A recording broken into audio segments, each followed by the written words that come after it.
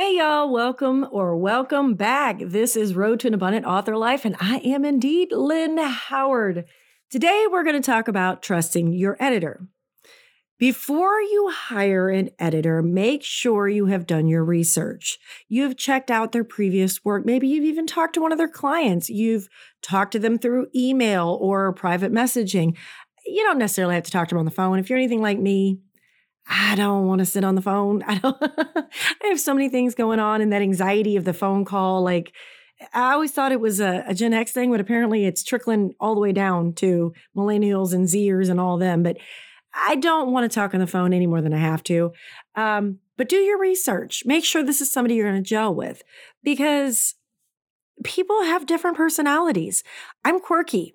But I have extremely, extremely thick skin. So if my editor says, not working, I'm not going to get my feelings hurt. Maybe you need someone with a softer hand. Maybe try it this way. That's not what I need. That's what I mean by make sure your personalities gel. Make sure you have them maybe do a sample for you. They can do a page or 500 words or whatever their offer is to see if they align with how your voice is, what voice you use. I have used an editor in the past who tried to take out all the contractions of an urban fantasy, by the way. Wanted me to use like for real clitoris and vagina and penis. Again, in an urban fantasy, or even my romance. No, that's not how I speak. That's not how my characters speak. I don't want you to change my voice. I want you to check for plot holes or, grammatical errors, whatever kind of editor you choose, because there are line editors, content editors, proofreaders, lots of different types of editors. So there's another one you need to research is what kind of editor you're hiring. I'm blessed now. My editor is also my bestie and my PA, so she kind of does all of it for me. And then I send it on to my betas who, sometimes they catch things that she and I may have missed because guess what? We're humans. If you pick up a book from any of the big six, I think it's big five now, publishing houses from, say, Barnes & Noble, you're going to find a mistake because we're all humans. Humans make mistakes. It happens. Maybe it got past your eyeballs. Maybe it got past your galley edits. The reason I say this, the reason this topic came up is I saw a post and I was kind of watching it where the person was complaining about their editor. And this is their debut book and they don't feel like dealing with it anymore. And so people were asking questions. Well, did you ask your editor about this? I just don't have time to get into all that. And I just trusted them. Well, here's the thing. They don't just do the corrections and post it for you. They do the corrections, they send it back, and then you check over every single line. Maybe it's something like I capitalize the S in my shifters, whereas other people might not. So the first time my editor did one of those books, she did try to change those. But now she knows because I told her, no, because it's a technical term in my world, we're going to keep it capitalized.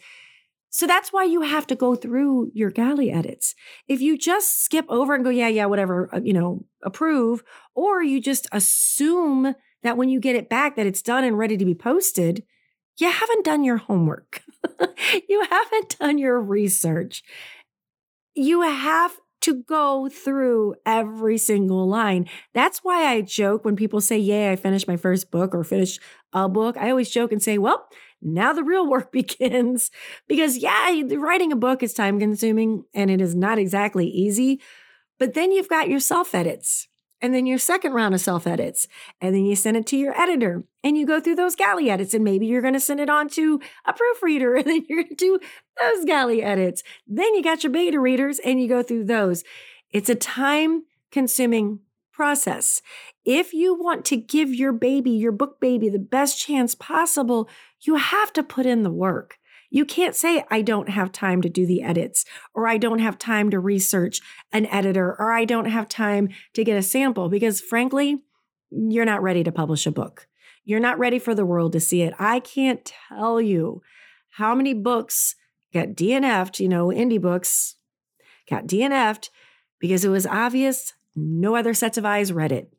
Not only were they head hopping, the terrible, and I'm willing to overlook quite a bit. because once I'm engrossed in a book, I'm engrossed in a book. I know people talk about Twilight and how terrible of a writer she was. Stephenie Meyer may not have been the best technical writer. She was a great storyteller. So if you're telling me a good story, I can overlook quite a bit. Some readers can't, just heads up right now. But when it gets to the point where I don't know who's talking about who and who's doing what, and you're just literally the head hopping and the terrible, punctuation, and I can't do it. I can't finish it. I don't tend to return books because I am an author too.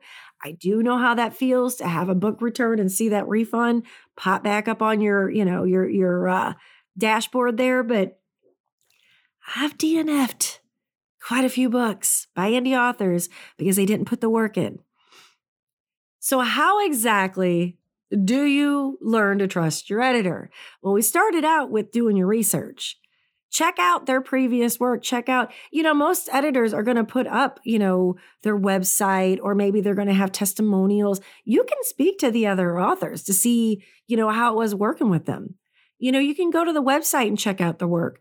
Make sure you have, even if it's a short conversation through DM, I guess it's called. I would say private messaging, but it's a direct messaging, DMs. Have a little conversation. See how you guys mesh. Like I said, I don't need a gentle hand. I am even, Lord, in my real world, say working out at the gym, I need someone to push me. And when it comes to my writing, I need someone to push me. I need bluntness. Don't sugarcoat it. But if you're a sensitive person, you might need someone to hold your hand and tell you it's okay. And it's, I'm going to be gentle and kid gloves.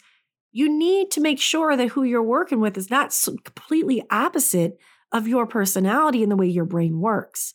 So you've done the research on their work. You've talked to them and decided, do we mesh?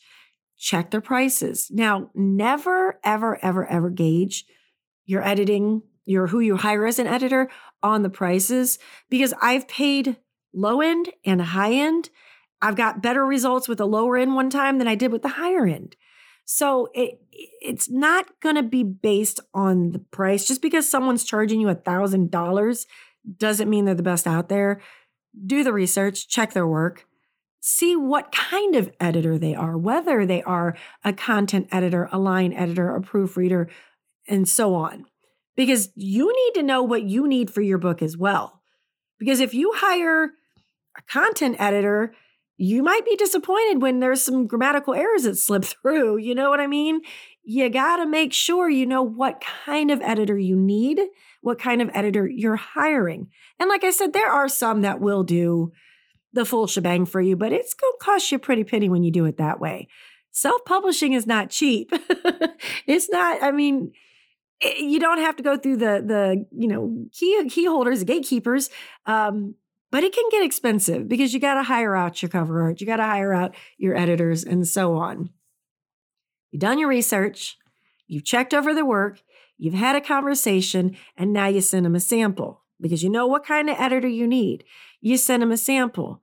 Now, let's say with my shifters and I capitalize. When you tell the editor, no, I want to keep those capitalized, does that editor balk? Oh, I can't do that. Or they're like, oh, cool, it's your voice. There's another indicator of if this is the right editor for you.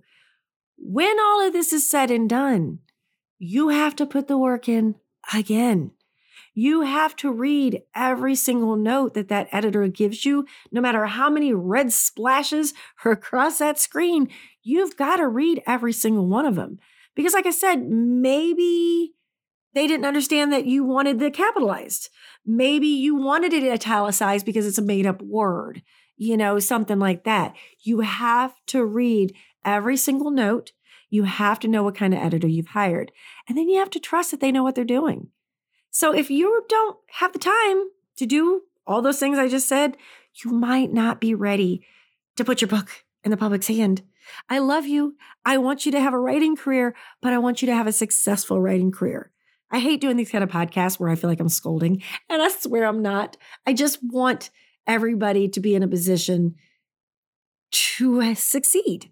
I can't promise you that you're going to be a best-selling author or that you're going to make millions, but I want you to at least have a foot up in the race.